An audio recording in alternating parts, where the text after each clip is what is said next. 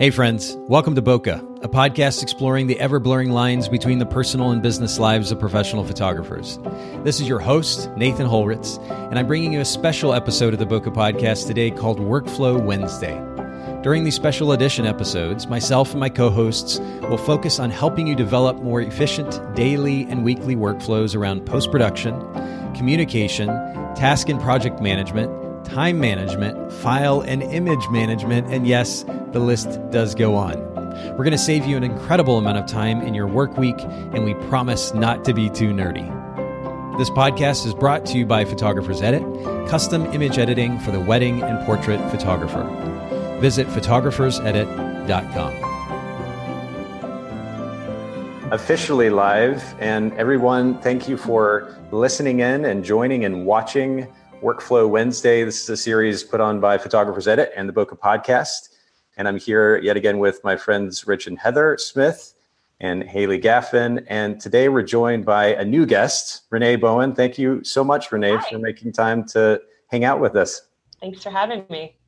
Well, and for those of you that have been listening, I know that you know this, but just a very quick 10-second review. Workflow Wednesday is about just that, workflow. We all are involved in a day-to-day basis as photography business owners in some type of workflow. The question is, how efficient is that workflow, number one? And then two, can we make it any more efficient? And that's kind of the focus of our discussion here on this series. Usually every Wednesday at 2 p.m. Eastern, we go out to Facebook Live. For those of you that might be listening to the podcast version right now, you can go to facebook.com/photogsedit, PHOTOGSEDIT. And if you want to hear the podcast version, and of course the other episodes that we put out for Bokeh, you can go to Bokeh, B-O-K-E-H, podcast.com and see the various episodes, the show notes, all the resources that we mentioned. Thanks to Haley, does an incredible job with that. And the link to the actual podcast episodes there, the audio version. So check that out. But I'm going to turn this over to Rich and Heather and let them introduce Renee today for our show. What's up, guys? Hey. What's up, Renee? How are you? I'm good. How are you guys? Good.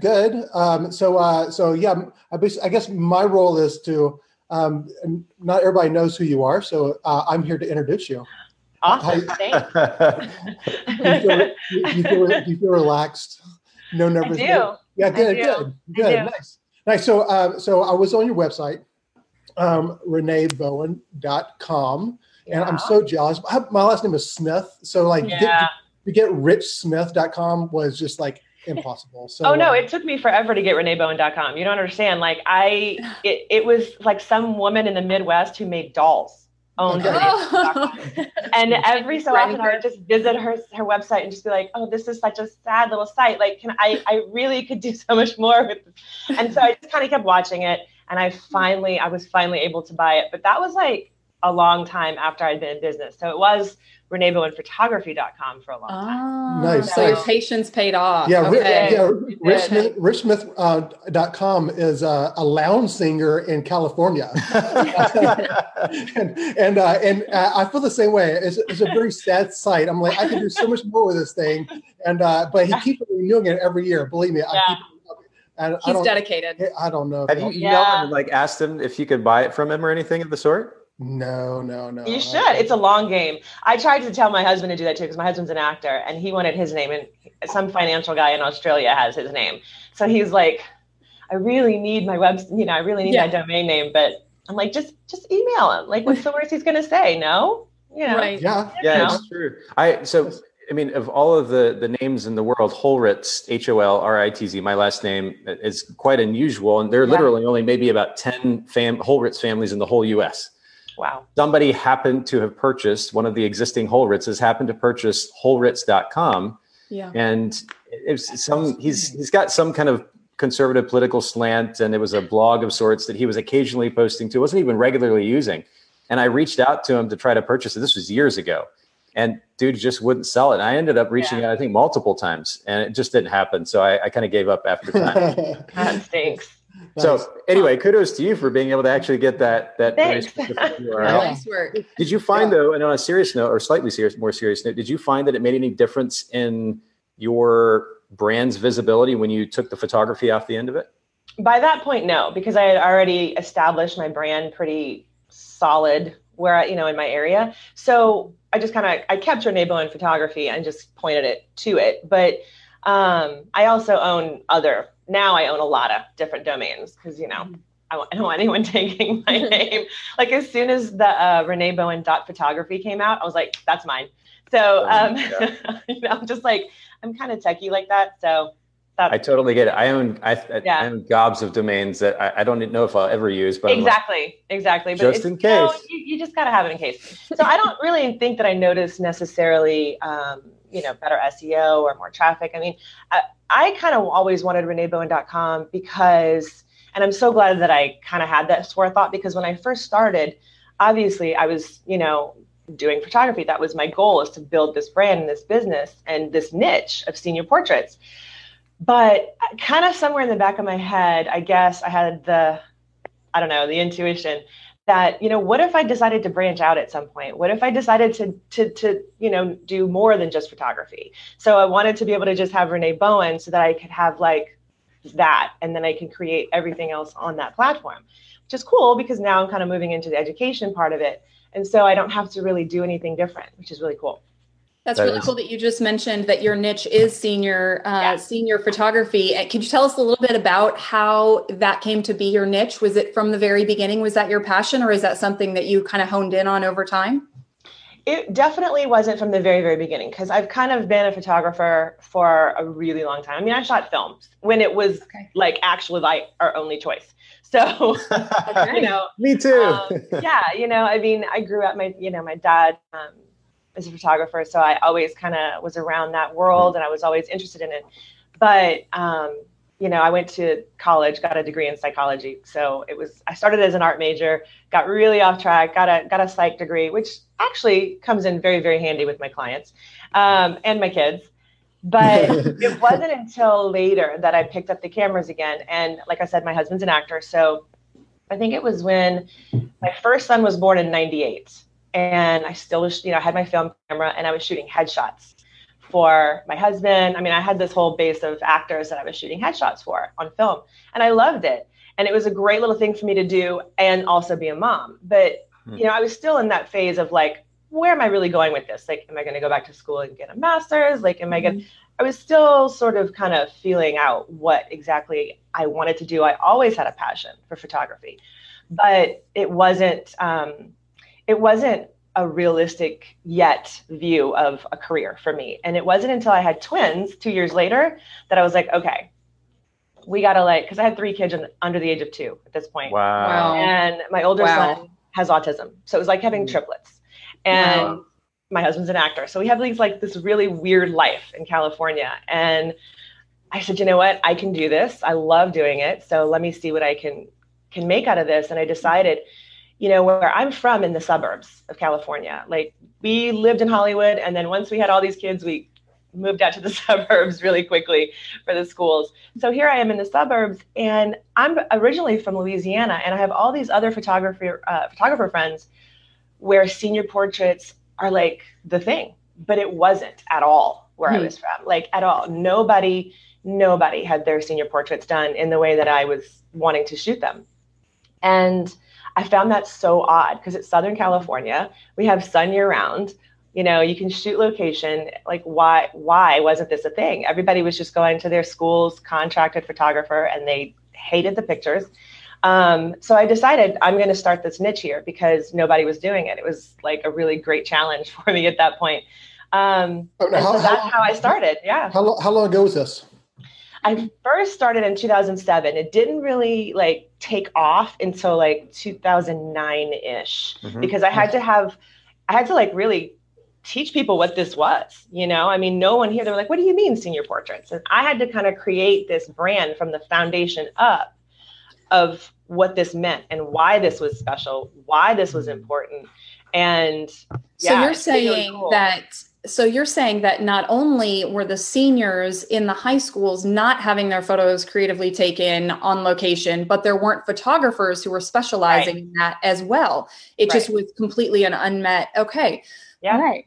Yeah. Wow. That was back kind of in the days of where Life Touch and Olin Mills and those companies were bigger, right? Yeah. Yeah. And I mean, still to this day, what's really interesting, because, a lot of people ask me, well, my clients still can't use the photos that I take of them. They can't put them in the yearbooks unless they pay for an ad or something like that. So they're not actually even using these photos still to this day as their senior portrait in the yearbook. So they still have to go to their contracted photographer and the drape and the tux and put that in the yearbook. But everyone hates them. Yeah. And I was like, well, why are we still doing this? And I actually was approached by one of the big high schools here a few years ago and asked me if I wanted to do this whole contracted thing. And I was like, I don't want to shoot 500 kids in one school. And that's not my brand. That's not what I wanted to do. So I used to shoot for Life Touch. It can be brutal for sure. Yeah, I know. Yeah. So it wasn't my thing. And so, yeah, it's been really interesting because what I do is, it's funny because what I do when you look at it as a whole is completely, really unnecessary in a lot of ways because it's not something that's needed. It's not a need. It's not a necessity. Okay. However, it's this really awesome addition to their senior year. And now my brand is pretty solid where I live. So, it just kind of built every year. And I kind of started with this model program. So I kind of take a few seniors every year and create an even more special experience for them because we can go deeper and we can shoot more and we can, I get to know them a little bit more. So for me, it also feeds that psychology aspect of my brain because I love that. And I love connecting and finding out more about people and seeing the dynamics between the moms and the daughters. And so it's more than just pictures, Yeah. Which is huge. I mean, and that's something we've been talking about on the podcast more as of late, which is the significance of experience over just taking pretty pictures. Absolutely. Pretty much anybody now can take at least a decent picture thanks to these wonderful little things. Yeah. And for those of you not watching the video, I just held up my iPhone, but the idea of being able to take a great picture is much more an accessible idea to a larger number of people. So that being the case, what are we doing to actually set ourselves apart? It's not going to be a Lightroom preset or a Photoshop action because most photographers are using the same ones. What is it actually going to be? And at the end of the day, the experience is truly what will help set us apart. That's made up of different components. And we're going to get into a bit more of the detail of that experience that you create for your senior photography clients here in just a little bit. I want to switch gears here just for a second, though. Yeah. We as much as we want to get into valuable educational information here on these episodes, I also like just to have some conversation. And I'm particularly curious of what is kind of front and center in your mind these days when it comes to our photography industry. This is a section that we're kind of loosely calling the industry snapshot. But what's a piece of news that you've either seen regarding camera technology or a conversation that you see as a common conversation in some of the social media forums? What is front and center in your mind as far as industry news these days? Well, as far as like the tech goes, I mean, obviously, I think that the thing that's probably most on the forefront of most of our minds, I think that we hear a lot is the whole mirrorless situation and how, there's a whole bunch of photographers, oh my God, I've got I've invested all this money in all of these cameras and are we really doing this? Are we really selling all our cameras and going mirrorless? And so I hear a lot about that in a lot of different forums. Rich and Heather, you haven't made the switch yet, right? No. And Haley, I haven't either. And you haven't either, Renee. Okay. Interesting. No, so what's your thought behind that? I shoot with I'm a Nikon shooter. I shot Nikon film. I've always been a Nikon shooter and I love my camera. I mean, I have the 810, the 750, the D5.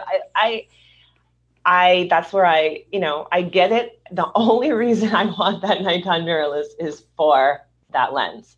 So, which I think I'm probably going to justify it because my son, who's 20, my older son with autism, he's in college now and he loves photography, loves it. And he's actually really, really good.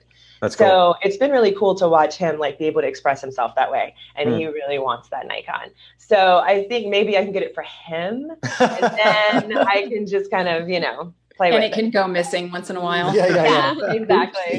Where did it go? Exactly. So I do want to play with it. I definitely want to experiment with it, but I don't, it's just like when iPhones first came out, you guys, remember probably when, as soon as the iPhone cameras got better, every photographer started to freak out. And I was like, okay, if you're freaking out because of that, then it goes back to what you were saying before, Nathan, about what are you offering that an iPhone can replace. Like what sets you apart? Great if you question. can't set yourself apart enough, yeah. then none of that gear matters. I mean, I'm really a big believer that the gear doesn't matter anyway, because there is a lot of photographers out there, younger photographers especially, who are shooting with the oldest and broken.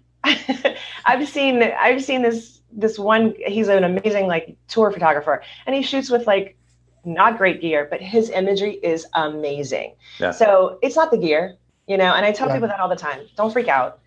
Yeah. Gear's fun, but that's not the deal breaker. Yeah. I have Uncle Bob's at my weddings every once in a while that literally have better equipment than I do. Yeah. And then later on, I see their images on Facebook because they tag my client in them, and their images are horrible. I mean, I learned long ago that I'm not intimidated by somebody who has better equipment to me. That means nothing. I agree. Yeah. We just got a bunch of likes when you said that, Rich, about on Facebook. It's a common problem. I know. Yeah. A bunch of Uncle Bobs are probably putting the thumbs down, Well, I love your perspective on that, on just the topic in general, Renee, but particularly the philosophy behind that. And I think that question sums it up beautifully. If you aren't doing something that sets the experience that you give your client apart from somebody who can shoot with, I mean, whether it's an iPhone or a camera that's better than yours, then you need to be taking some time and taking a step back and looking at how you're actually running your business, because at the end of the day, the experience is going to be the differentiating factor for sure. The reality is, even if we as photographers can look at someone's photograph and say that particular image is good for this list of 10 reasons, 98% of our clients aren't going to do that. They don't really care that much. If we can give them a great experience. And of course, the example that we always use is that, I mean, as a wedding photographer myself for over 10 years, to have clients come up to me midday or 3/4 of the way through the day or whatever it might be and say, "You are an amazing photographer.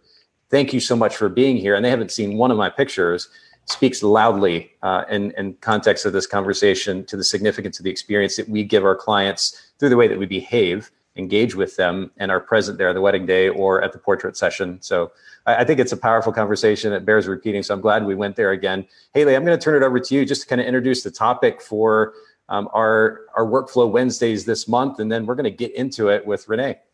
Yeah. So this month we are focusing all on client experience, whether it's through the workflows that you set up behind the scenes or the experience that you put on with your client in person. We've just had tons of photographers reach out and say they wanted to create a better experience for their clients. And so when Renee reached out to me and said that she had an idea for a podcast episode, and it was right as we were planning this, and she kind of walked through her process with her clients. And I just said, I know exactly what we need you on here for. So, so I just knew as soon as she reached out that she would be a perfect fit for this series. That's perfect. And as I said earlier, literally everything we do day to day and at the actual shoots, you alluded to this, Haley, is part of our work, obviously. And ultimately there is a flow to it, or maybe there's not a flow to it. The goal here is to create a more efficient workflow. And this month, we're talking specifically at how that relates to the experience that we give our clients. And so that being said, Renee, I mentioned this to you before we went live on Facebook, but that normally I have a kind of a list of questions that I ask our guests. I'm just going to open the floor to you to literally walk us through this experience. I mean, you've created a workflow that guides your senior clients' experience with your brand. And I just want to let you share that step-by-step process, maybe literally from the time that you book to the time that you shoot, and then the delivery of the product, what that actually looks like, so our listeners can get a better idea, not only how to give their clients a better experience, and this is what we're spending so much time talking about right now, but ultimately how to dial in their workflow in order to enable that kind of experience. Okay, awesome. Yeah. So, I mean, I've kind of gotten this system down over the years. And of course, as everything else, it evolved and changed. And a lot of what I had to do, it was trial by error, Yeah. But I'm a really big believer in systems and automation if possible, because, I'm a one-woman show, as most of us are. We may have a couple people helping us, but, it's me. So I needed to find a way to not kill myself doing this. That would be good. That's like a big thing. Like I hear about people all the time saying, oh my God, I spend so much time editing, or I spend so much time walking through my client. And I always tell people, like, you need to sit down, especially as like a boutique photographer like I am. I mean, I made that decision early on that I didn't want to be a high volume photographer. That just wasn't what I'm more interested in creating relationships with people and experiences. So I only shoot about 50 to 60 seniors a year. And I was like, so how can I make that as efficient as possible, but also as valuable as possible for my clients? Because I'm a big believer in just adding value and under promising and over delivering. So can I ask just really one really quick question off the bat? And I want to respect our time and make sure that we respect everybody else's time too. But there's something that comes to mind when you talk about shooting 50 to 60 weddings a year. Something that we've talked before, or that I've mentioned before on the podcast, is the reality for most full-time professional photographers who are shooting portraits, in many cases, certainly weddings, let's say 20 to 30 weddings a year, I think is that if we have our workflows dialed in, we should be able to work in as little as 20 to 25 hours a week on average. I wonder about your thoughts on that, and what, if you're shooting 50 to 60 portrait sessions a year, how many hours a week do you give to your business, if you don't mind sharing? Well, so it varies, but I always tell people to do that. I was going to actually touch on that when senior portrait photographers come to me to ask me that. I ask them, like, you need to sit down and write out every single thing that you do with that client, from first lead generation to how much time you spend on emails, how much time you spend with them on the phone, if you do in-person consults, if you're styling them. What does that look like at the end of the day? How many hours are you spending with one client? And then break it down on how much you're making and see what you're really bringing home. Because it might feel like you're making, if you've got like a $1,500, $2,000 sale, you might feel like you did okay. But at the end of the day, if you're spending 90 hours with that person, it's not that great. So, I've kind of created my brand so that it is more of experience and more high end, right? Okay. So, I have different days for different things. Mondays are notoriously, I don't like to shoot on Mondays very much. Mondays are like my marketing and business day. So that's the day that I kind of set aside to do marketing, social media planning, things like that, get it to my virtual assistant, stuff that I need to do for that week to push it out. And I used to spend a ton of time on all of this, but in the last 3 years, I've been really hardcore about cutting that off. I've got kids. I want to spend time with my family. The whole reason I created this career for myself was that so I could be a mom and be there for my kids and still make money. 100%. Support a family. So it's a balance. And at first, when you first start out, I know it's hard to find that balance because you're still learning. You're still trying to figure out that your style. And you've got to sit down and really look at how much time you're spending on this. So, it's a little bit different than weddings than what I do, just because there's a lot more communication that happens, I think, before, but also throughout the whole process. A lot of times I end up holding my clients' hands, kind of literally, but I've created the systems, like I was saying before. I created a lot of digital content for my clients to consume, which I found was the best way for me to not spend so much time, on the computer or with them, so that my hourly rate is much better than what I need it to be. Yeah. So a lot of that digital content, a lot of people still like to do in the senior portrait world, and that's totally fine. This is really just depends on what you want to do. A lot of them will do in-person consults and talk to them beforehand. I found that just eats up a lot of time for me, and that I can get so much of that communicated beforehand. So I'm really good at email communications, and I also create little videos for them too. So a lot of those videos that you create ahead of time, like it's kind of template communication. Okay. Yeah, sometimes, but sometimes it's just like, I'll just record a little video. A lot of times you have to kind of think about our client too. So my client, it's a little bit different for me because I have a senior and I have a mom. So I have to market to both, and I have to communicate in the way that they understand that communication, if that makes sense. Sure. And my senior clients have changed a lot over the last 10 years. I mean, those were late millennials, and now I'm shooting Generation Z. It's a whole different ballgame. These kids grew up on YouTube. That's how they respond to YouTube. They respond to videos. They want to hear you like explain it real quick. Interesting. They have an attention span like this. Right. So the moms, when it's notorious, because I send out all these emails with lists, things to prep for, and the moms will print them out. And when I get to them and, the day of the shoot, the moms have them printed out and they're checked off. And the senior would never do that. Like, that's not going to happen for my senior client, but it's a 2-part situation. You got to have both to have a successful, because, a lot of my photographer friends will ask me, how do you get your clients to show up looking, great? Like, how do you get them to show up with the right wardrobe? It's all prep. It's all communication, and it's all prep.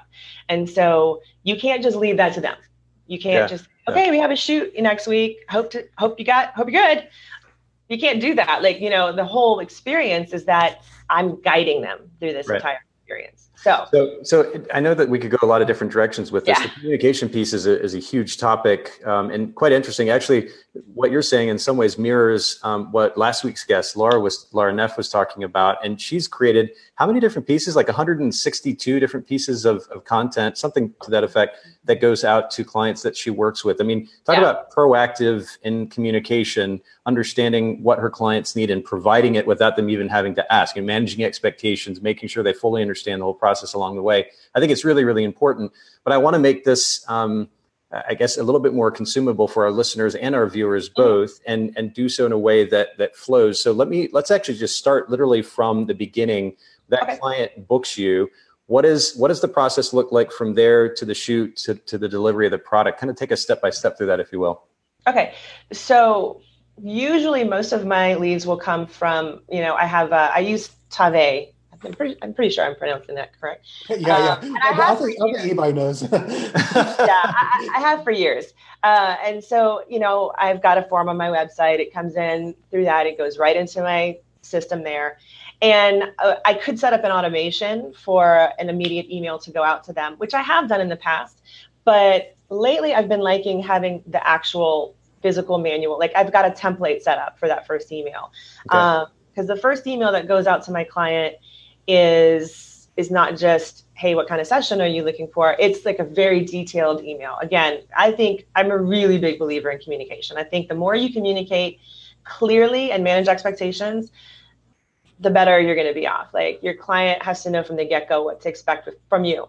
So I'm not just giving them my information, like my senior magazine, and that's all in there, but I also explain and why I do what I do, how long I've done it. It's not like super detailed. It's just a little bit of information about, hey, this is why this is so meaningful. This is why this kind of experience, is sought after. This is why. So I kind of give them a little bit of meaning, and then we go into all that information. I send them the PDF, because I do have a PDF that I've created for the Senior Portrait Magazine. So that magazine contains, frequently asked questions. Again, more information to go deeper in why I do what I do, if they want to consume that. And then, magazine, you said, what did you call the magazine again? It's a Senior Portrait Magazine that I created. Basically, it's a PDF. You created. Okay. Yeah. All right. Really cool. Yeah. So it's a PDF. It's, I think it's like 16, 17 pages. It's not super long, but it's, it's got some samples of my work in there. It's flippable online. They can just kind of open it and just flip through it. And so that's there for them if they want to go deeper with that information that I've given them in that email. And I just don't want to ever have a client say, I didn't know, I didn't know that your sessions had a minimum order. I didn't know what I was getting into. And I hear that a lot. And I don't ever want that to happen with my clients. I want them to know up front what they're going to get from me and why. So that comes in. Is the first contact to you typically directly from the senior or from a parent, from a mom? It's both actually. And if I had to probably put a percentage on it, I would probably say it might be 60-40 moms, but it does seem pretty even, to be honest with you. And it kind of depends, but I'm always if the senior is reaching out to me, first thing I do is ask them for a parent email. Obviously, like that, the parent has to get this information as well. But yeah, most of the time, sometimes it's the moms, and then she'll loop her daughter into it. So yeah. Okay. So I go through all that with the first email. And I also have a lot of this on my website too. I don't have my full pricing on my website, but I have starting points. So that also helps sort of, not weed out is the wrong word, but you know what I mean? Like kind of tells people immediately whether this is for them, whether this is feasible for them, whether they can afford it, whether they want it or not. And that I did that on purpose so that I didn't have people who couldn't really do this figure out later that they couldn't really do it. You know what I mean? Right. Yeah, so it's saving them time and saving me time. Like I'm not for everybody. I get that. So, I have 3 different sessions. And so there are different levels to the investment, but still, I want people to know a starting point. So, so I send that out. They get that. And then basically, if I don't hear back from them within a day or so, I'm going to check in with them. I'll either email them again or call them, shoot them a text, say, hey, I want to make sure you got the information, blah, blah, blah. And so once the client books with me, they're in the system. They kind of let me know, okay, here's the session that I want. Again, this could be automated super easy in Tave, where I send them just a proposal with all 3 of them and they pick the one and everything is kind of done for them. But it takes me 2 seconds to just give them that little bit of extra personal touch, like interaction, if that makes sense. Yeah. So I want them to tell me, okay, yeah, I'm interested in this session. Then I'll just go ahead and that's all automated, set up in my system. So I just have to kind of shoot them that email, and I can do that from anywhere from my phone. So they book online. There's a contract that they sign, they pay a deposit, and then they're booked. So once that happens, I have a welcome packet that I'll send out, a physical welcome packet that I'll send to my client, because I still really think that people like getting mail. And I mean, it's very rare these days for my younger clients to get mail. So I think it's really fun for them to get something in the mail from me. And have they given that kind of feedback to you? Yeah. That's interesting. Yeah. I mean, I send them this stuff digitally too. So they're getting it. They're getting a digital version of like how to prep. But I also have a little PDF. It's not super big. It just basically kind of tells them, here's what to expect. It also has like a sample of what announcements look like and a little one-sheeter of like albums. Because albums are like by far my biggest seller. Like pretty much every client buys an album. Wow. Because the way that I shoot, I tell the story of the day. So they want a lot of images. And most people here in Southern California don't have huge houses that we can put huge wall hangings on. It's just it's not feasible, but they want them in a book. So, so books are really, really like, and I don't sell books. I sell albums, if you know what I mean? Like, so, I call them books, but they're not photo books. They're actual albums. So we can go into that in a second, but basically I send them some pre-information so that they know what to expect when we sit down for the ordering session. Like, here's the kind of stuff that you're going to be presented with. Here's the kind of stuff that you're going to want to get. And you're sending that out to them even before the shoot. Right. After they book. Okay. Yeah. After they book. Right. So once they're booked in my system, then they get a little welcome packet. And I have like some branded chapsticks, and I get lanyards and pop sockets for them. And I put that in there and send it to them. Cool. And then a lot of times, most times my clients will book me months in advance. So a few months will go by before we're going to meet in person or anything like that. I always give them the option of, hey, you guys want to, like I said, I don't do in-person consults, but when I send them that prep email, because the welcome packet has that in there, but then I also send them an email that walks them through how to prepare for their session. And I send that to them a couple weeks after they're booked, usually, just to kind of give them a heads up, like, hey, you're going to need to make sure, you get your wardrobe situated. And then I kind of walk them through options on how to do that. Like maybe some ideas, and here's a look for this. I have a whole what to wear guide. That's a PDF. That's a really big one, but it's only PDF version online. So I send them that. I created a makeup and hair guide, because I include makeup in every session, and I have since the beginning. And I wanted to do that for a lot of different reasons. Mainly, not just because girls really like having their makeup done. It adds a little bit more to the experience, but it also sets the tone for the shoot, because a lot of girls don't wear a lot of makeup, and that's totally fine. Like, and I tell them that first off, I'm not here to make you look like somebody you're not. I'm not here to put a whole bunch of makeup on you to make you look like a 35-year-old woman. That's not the goal. Like, if you see anyone in my images with a lot of makeup, it was their choice. So, you know, I'm there to just give them a good base, because I'm shooting outside, a lot of natural light. I don't want their faces to be washed out. I would like definition in faces. And so I kind of explain to them, you know, why that's important from that standpoint as well. But it also adds more value to this, to the experience for them, because it's fun. And so I sent him this entire guide, this whole guide on makeup and hair that my makeup artist Jamie and I created together. So we did a video, which is really cool.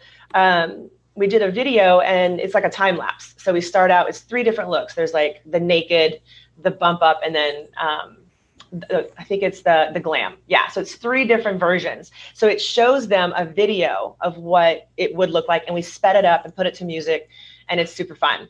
And That's then really great. and then I made a guide that. By the way, Rich is itching to watch that video and give it a try on himself here very soon. I need all the help I can get. Glam.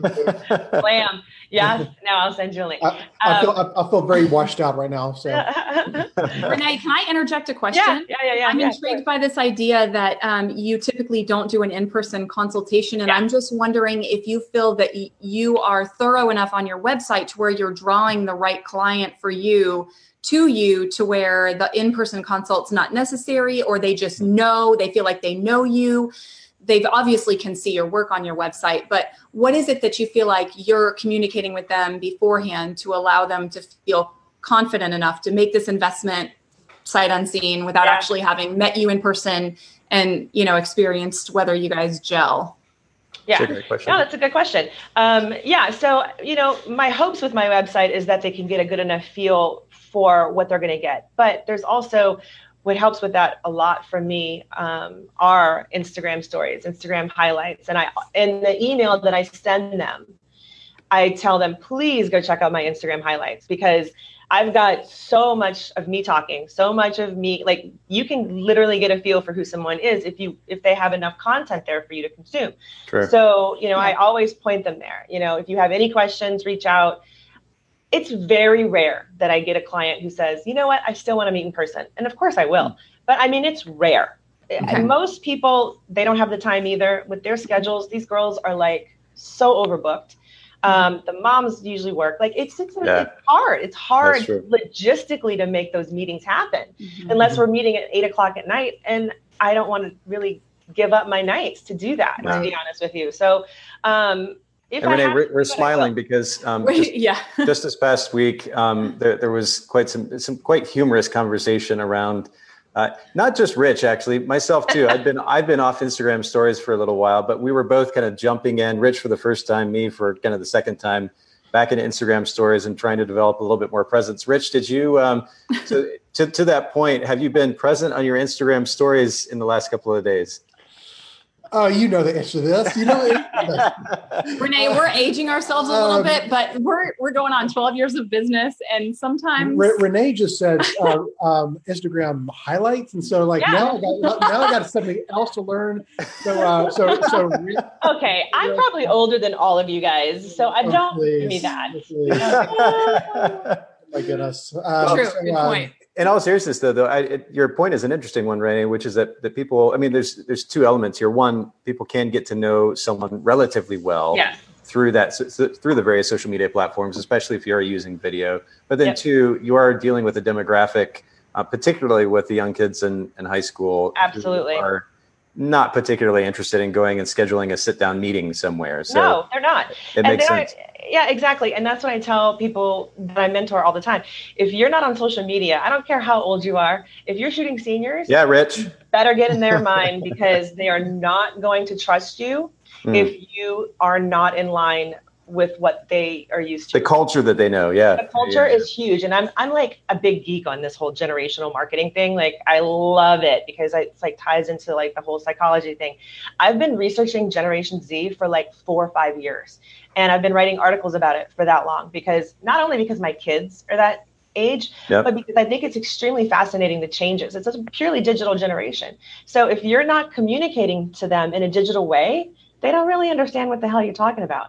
So, but again, these moms are like Gen Xers like me. So I got them. Like I know how to communicate to them. It's the younger kids. And so, a lot of people are intimidated by social media, but that is how I built my business. Like on the early days of Facebook before, that when my clients were still on Facebook, because they're not anymore. That's how I built my business. And so I still use social media as a very, very integral part of communicating who I really authentically am. And that's the other thing. If you're shooting seniors and you're not being authentic, they'll read through it. Good luck, because they can smell somebody fake a mile away. And that is not going to fly. So authenticity is valued highly right now. Interesting. And it was a interesting kind of direction to go in the conversation, and a good reminder, honestly, for me too. It's something that I'm trying to do a bit more of, both for the brand and beyond. Rich, you and I both, we have to be more consistent with our Instagram. It's not super fun. You get used to it after a while, but it's after a little bit. Well, the thing that was, and I think we may have mentioned this last week on the podcast as well, but the thing that was particularly telling to me when we were having a conversation with Lauren, who's a photographer locally, and she's going to be on the show next week. Is that right, Haley? Yeah. So I've got so many questions. She'll be able to speak to this when she comes on, but it's very relevant to this conversation. Renee, you're talking about efficiency and not wanting your life to be eaten up by business. Right. Ren is extremely active on Instagram, particularly in stories, and has essentially done exactly what you said, which is to build her business or continue to run her business through Instagram. That's where she's getting her business. But the thing that she pointed out, using, of course, the new stats application that's built into your iPhone now, was that she's only spending about an average of an hour a day on Instagram. Which was amazing to me, because I'm just looking at her Instagram account, I'm thinking she's probably on there nonstop, commenting and posting and doing all this, an hour a day. And if an hour a day is all you have to do to literally build a whole business, that's not a bad investment. So I think it's an interesting. That's a good point, because what's always turned me off to social media is that I don't want another reason to be on my phone. I'm already feeling like, I think a lot of us are already feeling like, especially those of us who didn't grow up with a device in our face. We feel the overuse of it. We feel the the addictive qualities of it. And so most of us aren't wanting more reasons to be on. So that's really interesting that you said that, Nathan. And I feel like that's an area that we need to grow in our business, and we need to figure out how to build it into our workflow in such a way that it doesn't feel overwhelming, and it doesn't feel like we're ignoring our kids, Automate it. There's so many schedulers that you can use, and that's what I do. I schedule my stuff out usually for the week, and then I'll pop on here and there and do in the moment stuff. But you can schedule most of your content online now. That's true. I think what you were talking about, authenticity, like kids just can see fake, and I think my biggest thing that I just got to get over with Instagram stories is that I don't feel like there's anything that I do on my day-to-day basis that anybody would want to see or be interested in. I'm like, here. Yeah, but that's not true. That's not true. That I know that's odd for us, because of course we would think that. Like, why would we want to do that? But the younger people do. They do. I think there's I just read something about this. Like, people doing nothing on their stories. Like, they're consumed so much more than you ever would think. So they kind of they like getting to know who you are in addition to what you do.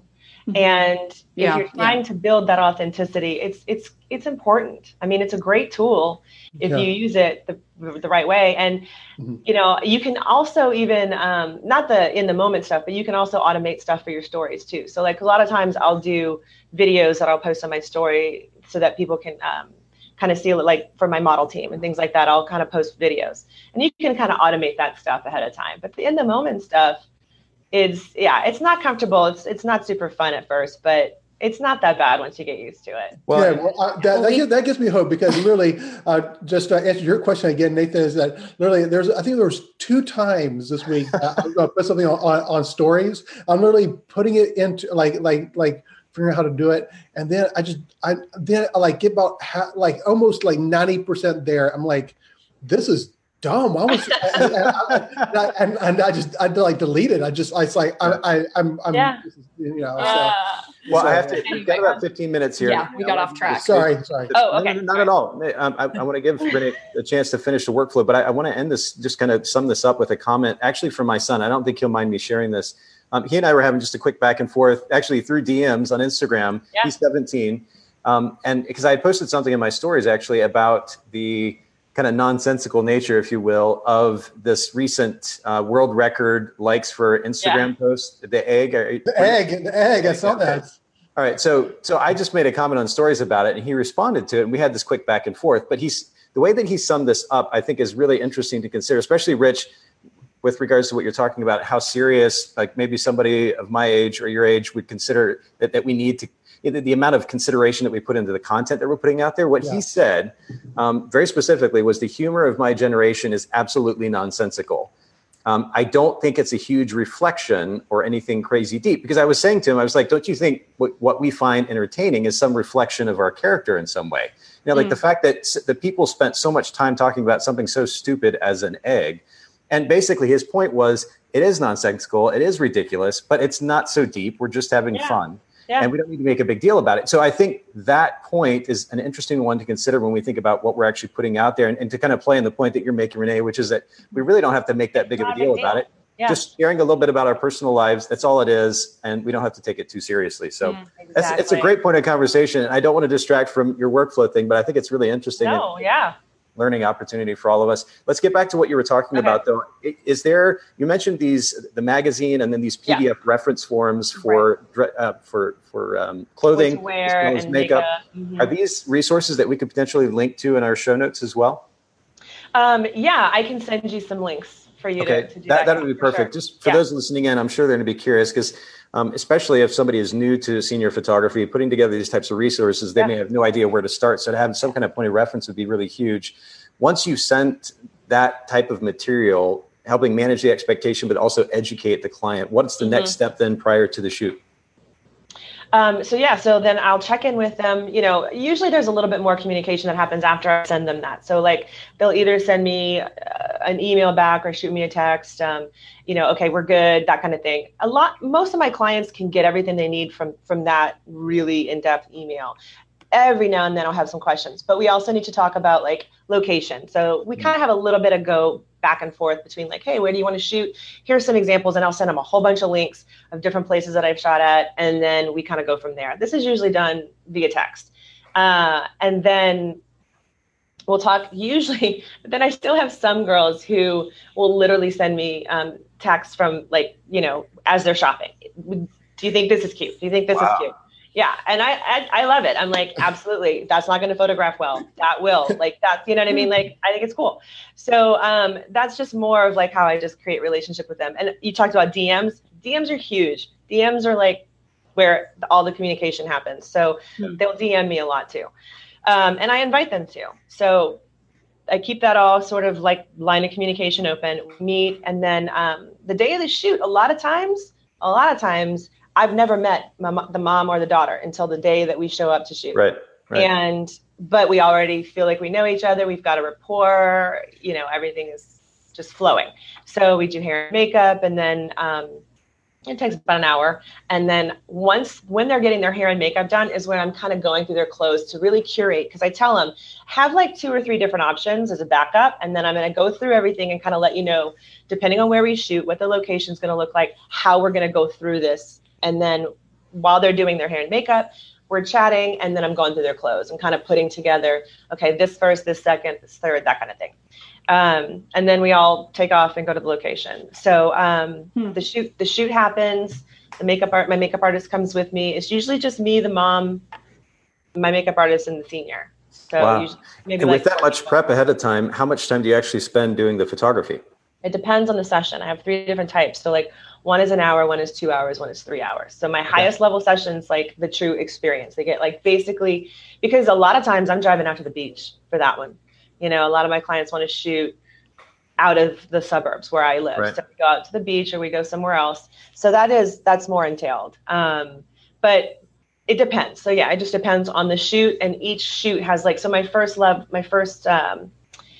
hour session has like up to 3 outfits. But I also tell them it depends on how fast you change.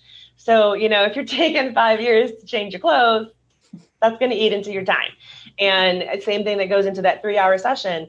You know, a lot of people are like, oh, I want to shoot downtown LA, but I also want the beach. I'm like, we got to choose, because it's going to take us an hour to get there. And that's part of the time. So you just have to be really clear with your expectations and what you tell them, I think. We had a Facebook comment from Gretchen Higgins who said, asked, she said, are your texts about locations with the senior and the mom, or is it just with one? Oh yeah. All my communication is with both, because you know, unless the senior is just texting me outfits, then obviously I'm just going to respond to her. But anything that I send out to them is to both, because I don't know that dynamic yet, you know what I mean? And I want to make sure that there's a backup. So yeah. Is that through email, or because you were saying like most of your conversation, your communication was through DMs. Yeah. And so through, like, you were communicating through your seniors with DMs, but you're communicating with your mom through email, So the seniors will DM me on Instagram a lot of times. Like they'll ask a lot of my seniors will DM me about sessions. Hey, you know, I'm interested in a session. And then I'll say, okay, great. Shoot me your mom's email and yours, and I'll send you information via email. Right. So I always want to bring people back to my website first. Mm-hmm. My website's first. Like Instagram is great, but I don't own that. That could go away tomorrow. Right. So I got to make sure that my content, you know what I mean? And that they're on my site consuming what I want them to, and also, you know, getting what they need there. So that's what the DMs are great for. But as far as the communication goes, I shoot the most content, like the most informational content via email. But then the right before, like maybe like the text like 2 or 3 days before, then I'll send a text to them. Okay. So that way it's kind of both. Yeah. So that way we have both. Does that make sense? Yeah. Yeah, well, I mean, you're covering your bases there. Yeah. With the mediums through which you're communicating, as well as the amount of information that you're giving, which is incredible. Do you create a cutoff at any point? Like, is there a certain time after which you stop responding to DMs or text messages in the evening, just so you have some space? Oh yeah, for sure. Okay. I mean, if I've got a client, and this doesn't happen that often, but it will happen, and it's usually the mom, by the way, and not the senior. Yeah. It's usually the mom who's very high anxiety or very controlling, that will need to contact me every 5 seconds about this, that, or the other, no matter how much information I send her. So that's when you have to set a boundary. And, you know, I'm pretty good about that. If they text me after a certain time, I just don't answer. And then I'll loop back in the morning and I'll say, oh, sorry, you know what? I turned my work stuff off at, 9 o'clock or 8 o'clock, whatever it is. Yeah. And they're fine. Once you set that precedent, they're like, oh, okay, sorry. But yeah, sometimes you really have to set that precedent. That's good. Sure. That's good. Sure. Okay. So the shoot happens. We've got a few minutes left. Let's kind of get to. I'll try and go quick. Post shoot. Yeah. I hate to rush you, but I also want to. No, it's all good. Everybody here too. Good. I can also kind of type this out. You can put it in your show notes too. Like if people want to, you know what I mean? That would be wonderful. And we'll definitely do that. Yeah. So we have the shoot. I did want to back up just slightly, because before the shoot, I already have communicated with them via email to ask them when we're going to sit down for the ordering session. So I'll send them like a few dates, and then we'll get that on the calendar before the shoot actually happens. Okay. So then we all know when that's going to happen. So that's on the calendar. Then the shoot happens. And then right after the shoot happens, I'll usually have Tave send out an automated email that'll say, thank you for the shoot. It's so awesome. Really appreciated everything. The shoot went great. And then I'll hit them up right there with links for reviews, because it's really fresh in their mind. Like if you had a good time, tell them on Google, you know what I mean? Like if you had a good time, let me know on Facebook. Because they're really coming off of like, they're feeling great. And so I want them to, if they feel like it, go leave a nice review. And will you send a picture along with that request that they can share along with? Thank you. Yes. So what I'll do is I usually send out a sneak like immediately within like by that night. See, my clients, they're online late, they're studying, they're up late. So I'll usually post that sneak around 10, 11 p.m. sometimes. Wow. Yeah, it depends on the night. Like Sunday nights are the best for me. And I think Thursday nights, but usually evenings are just in general better. So I'll just throw out, if I get home earlier, I'll do it earlier. But sometimes I get home, I want to spend time with my family. And then I know already which one I'm going to sneak, because as you're shooting, like, okay, that's the one. So 100%. I just throw that in, do a quick Lightroom edit, which is where I do most of my editing, and we're good. So I just post that to social media. And then, I'll include it in the email too. So that's really cool. And then after that, we have the ordering session. That's really the other point of contact that I have with them after the session. I touch base with them just to remind them of it. And then we get together for the ordering session. So and you said that you were kind of creating expectations from the very beginning as to what that ordering session would be like. Yeah, I'm pre-selling. Would this be categorized as IPS, in-person sales, like you're setting them up in order to sell them that product there in person? Yeah, I'm pre-selling. So, by the time they sit down, if they've done their homework, like I've kind of suggested, because I also have another Instagram highlight that's just albums. And it's like tons and tons of albums on there. So they already kind of know what things look like. And so we sit down and we talk about, okay, so how do you want to archive these images? What's going to work best for you? Each of my sessions does have a minimum order. So I already know a starting point to kind of start from. So I've created my pricing to where, each one of my sessions has that minimum, but my pricing also is created with that in mind so that I know where to go from there. It's sales. So it's my job to guide them through that process and be in control of that process. So do you have a sales background or like this idea of getting into in-person sales? It was never something that I did at my business. And it was proactively so, but I also, all these conversations I'm having with photographers now about IPS, I'm realizing how much I missed out on too. So was that something that you were naturally drawn to, that you plan on implementing right away? Did you do it after the fact? How did you get into that element of your business? I mean, I've done it from the beginning, but it always terrified me. Like I was never, like I had to teach myself all of this business stuff. Like I did not know any of this when I first starting out. So I kind of threw myself into it. And I'm not going to be honest with you, I didn't really get the hang of this in-person sales thing for a couple of years. Like it was extremely uncomfortable for me. I am not a salesy kind of person. But then once I realized that, okay, you know what, if I don't actually make money at this, it's just a glorified hobby. And I'd rather work at Target and spend time with my kids than bust my butt and not make money doing this. So how am I going to do this? And I had to just get my head straight. It's a mindset. And once I got my mind right on that level of it, like, you know what, I had to get out of my own way. I do deserve to make this. I do deserve to bring this in. I am worth it. The thing that I did provide for them is a good service. Then it just clicked and I love it now. Like I love in-person sales now because I get excited to show them. I get excited to show them what they could do with these images. I love walking into my client's house and seeing them displayed. Like that's the best thing ever. So, well, and you're speaking to something which I think is really interesting to note here. In fact, I was just doing an interview yesterday for an upcoming Boca podcast episode around senior photography. But one of the things that they were talking about with regards to IPS was the significance of selling from emotion that is tied to personal experience. Absolutely. So the idea that, and the reference that was made had to do with a box of photographs that their mom had from their childhood.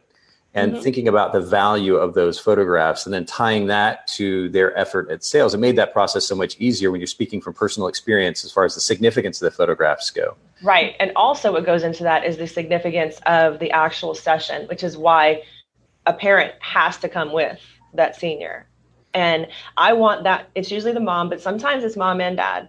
I want the parents invested in this the entire way. I want them to see how their daughter felt. I want them to see how what the experience was like for them, and I want them to be able to talk about it. And when they look at these images when we're sitting down in that sales session, they remember, oh, that's right before you almost fell off that rock, or and there's little innuendos that are meaningful. They're meaningful. And so for me, it's not just about, oh, let me just sell you this album. It's about, let me sell you this memory of something that you can't get that back. Like, that's something that you experienced together, but here it's going to be archived forever in this. And when you look at it, you're going to think about that.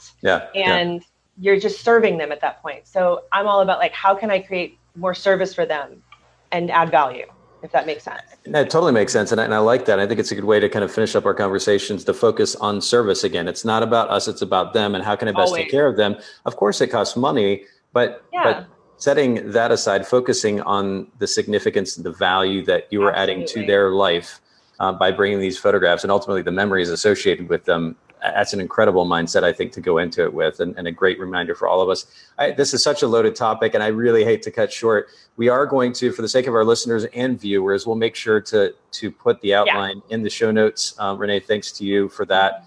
And we'll put this, for those of you who are watching live, just remember that the video stream live, remember that this does go out on our podcast. The audio version goes on our podcast. If you just go to Boca Podcast, BOKEH podcast.com, we are in any podcast player that you can think of. You can search for us there as well. But that will go out by 5 or 6 Eastern this evening, Wednesday, January 16th.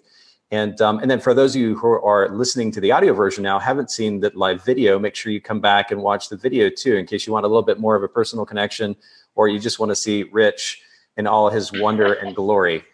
Make sure that you come back and watch the live stream. It is going to be on the Facebook page. You can come back and watch it for. I'll tell you why people need to view the video, to see Nathan wearing color that is not black. I know. That is the draw. Well, I'm just really upset about is that y'all can't see my socks, because I got all these cool socks for Christmas, and like. I know. So. Well, whether you watch us on video or you listen to the audio, we hope that you'll join us again. And we have to thank Renee. Renee, thank you so much. Yes, thank you, Renee. Appreciate making time to join us today, to put up with our attempt at humor, and ultimately for adding value to our listeners and viewers as well. Of course. My pleasure. Thanks for having me, guys. All right, everybody have a wonderful Wednesday. Make sure you look for the audio version of this later on today. We'll have the show notes at bocapodcast.com by about 6 Eastern. Have an absolutely wonderful, wonderful Wednesday. Thank you so much for listening to the Boca Podcast. Will you let us know what you thought by leaving a review of the podcast in iTunes or the Apple Podcast app? And I'd love to hear from you personally with your thoughts about the podcast and maybe suggestions about future topics and guests for the show. My email is nathan@photographersedit.com. The Boca Podcast is brought to you by Photographers Edit, custom image editing for the wedding and portrait photographer. Visit photographersedit.com.